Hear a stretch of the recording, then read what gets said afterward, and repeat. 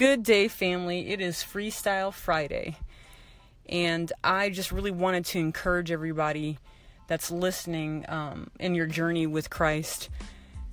When I first gave my life to Christ, I had no clue the journey it would take me on, and I didn't have a lot of examples to show me what was right, what was wrong, aside from the Bible, and I just felt so distant from all of those examples because it was like, man, that happened like how many years ago? AD, BC, all the rest of this stuff, and the thous and the there arts and where unto, and King James Version just really threw me off, and I kind of stumbled through my journey with Christ.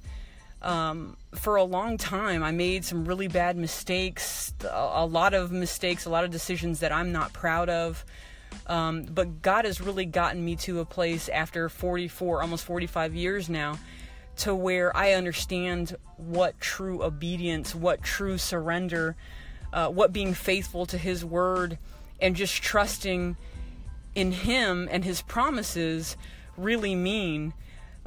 It's been a roller coaster of emotions, since I was a child up until this very point. And to be honest with you, I'm still very emotional now. But the difference in emotions is that I understand now that the purpose that God set forth before me, before I was even born, is real. It's tangible. It is right in front of me. And all that I've ever had to do was just take myself out of it and let Him fill me with His Spirit. And being led by Him has been nothing short of amazing. I know I talk all the time about, me telling God, like, I wake up in the morning, I'm like, God, I expect You to show up exceedingly abundantly, more than I can dream, think, or imagine. And He does.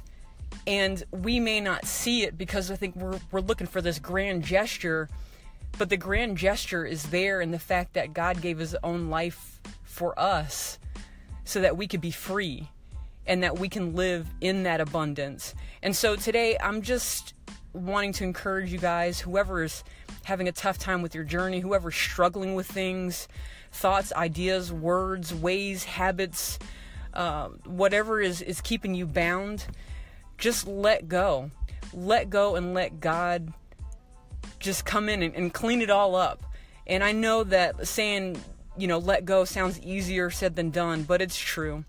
I just pray for you guys today and every day, and I hope that this message encourages you.